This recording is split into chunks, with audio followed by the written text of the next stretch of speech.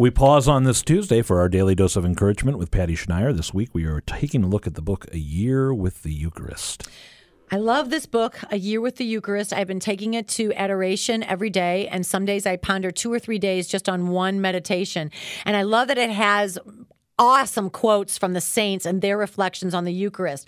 On page 5 and page 31 of this book, both of them include the prayers of St. Thomas Aquinas.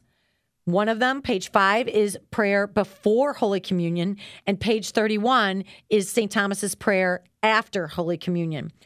Both of these prayers, I now get them out when I get to Mass 5 minutes earlier, and it's made me desire to get to Mass early so that I can pray this prayer of St. Thomas Aquinas before Mass.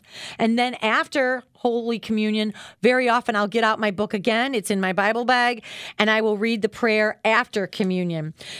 I'm in good company if I just pray the words of St. Thomas Aquinas. He's a doctor of the church. But what blows me away is that his prayers have endured over 1,000 years. 1,000 years. What a treasure. What a gift to me here and now in my little world, right? From St. Thomas Aquinas 1,000 years ago. It just blows me away. So here's what I want to tell everybody right now at home. Look up, Google, Prayer of St. Thomas Aquinas before communion. Prayer of St. Thomas Aquinas after communion. Look up these beautiful prayers. Print them out. Put them in your Bible. Put them in your purse. Bring them with you to Mass. And pray them before and after each Holy Communion. It will increase your love and devotion for the Eucharist. It's just amazing. And these are treasures of our church.